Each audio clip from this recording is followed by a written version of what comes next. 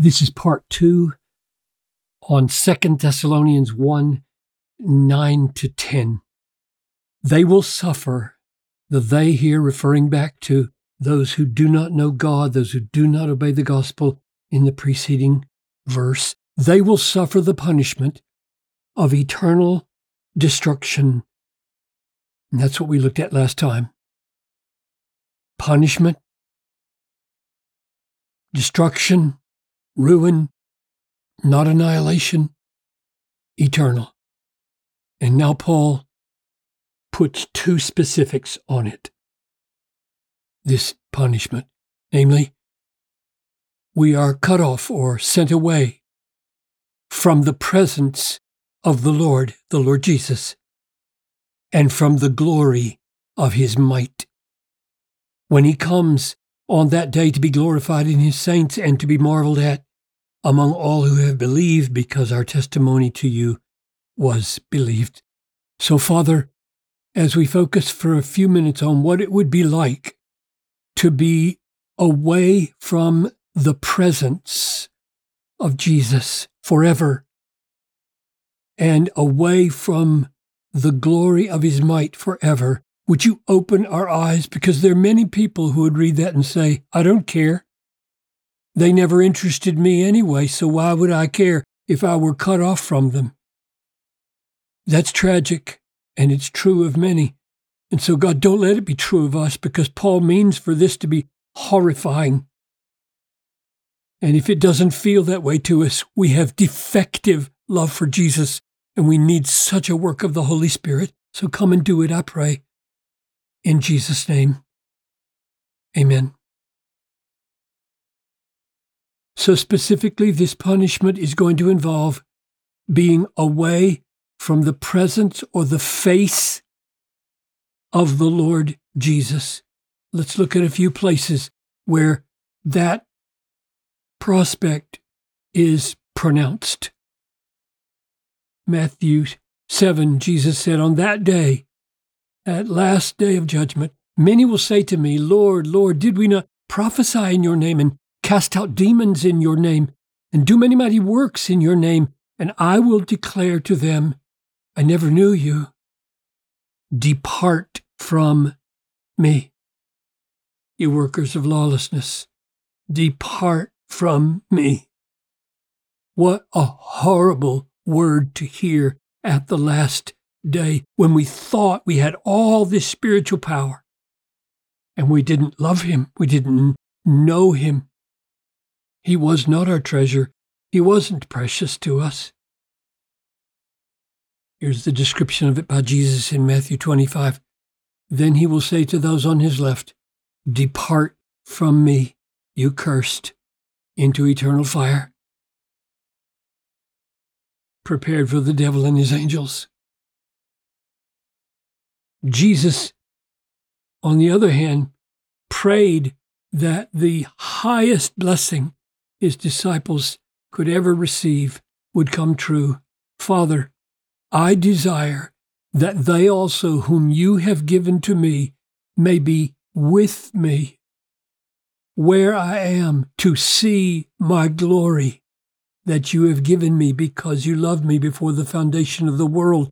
This was the great climax to the high priestly prayer of Jesus in John 17. Oh God, grant that John Piper would be with me. I pray that you're in that number of those whom the Father has given to the Son, that they would be with me where I am forever to see my glory. This is what we were made for. John spells it out more fully, what it involves, in his first letter, chapter 3. Beloved, we are God's children now, and what we will be has not yet appeared. But we know that when he appears, we will be like him, because we will see him as he is. In other words, this seeing of him, this being with him, is so enthralling that it doesn't leave us as mere observers. We are drawn into the very glory. We are made like him. We are granted to taste the glory and reflect it. Here's the way Paul describes that experience in 3 verses later from our text. We pray that the name of our Lord Jesus may be glorified in you and you in him. Fill that out. I pray that the Lord Jesus will be glorified in you and you would be glorified in him. That's the same thing that John was saying.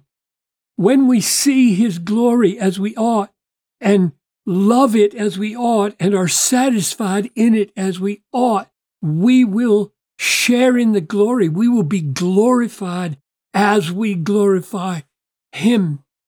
And it will all be of grace. Paul describes, he tries to help us understand why this is such a horrible prospect of being away from the presence of the Lord. And he does it by saying how being with him is everything. If I am to live in the flesh, that means fruitful labor for me. Yet which I shall choose, I cannot tell. I'm hard pressed between the two. My desire is to depart and be with Christ. For that is far better. And if it is far better than being on this earth, it is infinitely better than being in hell. But it is with Christ that makes heaven heaven, that makes the new heaven and the new earth worth being in. He amps it up in chapter 3. Whatever gain I had, I counted as loss for the sake of Christ. For the sake of Christ. Indeed, I count everything as loss because of the surpassing worth of knowing Christ Jesus, my Lord. The surpassing worth. It is so valuable to see and know and be with Christ that everything good in this life, by comparison, is loss, Paul says. Everything, the best that you love, is compared to knowing the worth of Christ. Loss. For his sake I have suffered the loss of all things and count them as rubbish, that I might gain Christ, see Christ, be with Christ, which is the way, circling back now to 1 Thessalonians, the way Paul leaves it in his description of the second coming. Then we who are alive, who are left to be caught up together with them, the people who've just been raised from the dead, with them in the clouds to meet the Lord in the air, and so we will always be with the Lord. That was the apex of Paul's hope. He couldn't say anything better about the future. It wasn't that our diseases would be taken away merely, that we would escape hell merely, that our sins would be forgiven merely, that we'd be at home in a new heaven and a new earth merely. All of that is precondition for this. We will be with the Lord. And then he adds, and we ask why. So this punishment is going to be away from all of that, away from the presence, the experience, the preciousness, the fellowship, the sight, the transformation, the pleasures at God's right hand in his presence. And it's going to be away from the glory of his might. Now, why do you suppose he would go there? Why not glory of his wisdom, glory of his love, glory of his grace? I mean, all those are true, right? If we were to be cut off from the glory of his grace or the glory of his wisdom, the glory of his justice, we would be undone. But he chooses might power. Why? I don't know, but I'm going to tell you what I think, and then you see if you find contextual clues to answer the question for yourself. I think Paul, when he thinks of Jesus Christ coming with mighty angels, literally the angels of his power, in flaming fire, giving vengeance globally, I think he cannot help but think that at this moment, the whole world will reverberate with one thing: power. 100 million angels representing his might. So that at the front of his mind when he thinks about Christ is power. He is so powerful as the creator and upholder of the universe. And then he pauses and he says, however, what makes this might desirable so that you wouldn't want to be cut off from it is that it is a glorious power, or let's use the word beautiful. I think that's what glory means here, more or less. It's a beautiful power. It's a power with all the personal traits that we came to love when we saw him in his earthly, moral, spiritual, precious, beautiful self. We have beheld his glory, glory as of the only Son from the Father, full of grace and truth, John said in chapter 1.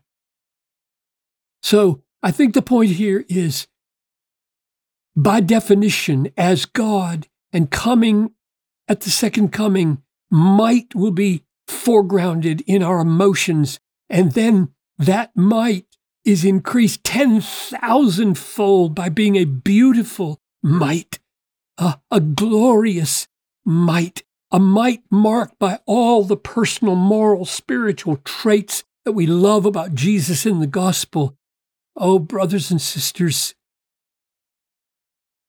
the presence of the Lord, the infinitely mighty Lord, the infinitely beautiful mighty Lord, is what we were made for, and all is ruin if we're sent away from it. And if that doesn't ring with you, oh, get on your face and plead with God to give you a love for the Savior that Paul assumes in this text.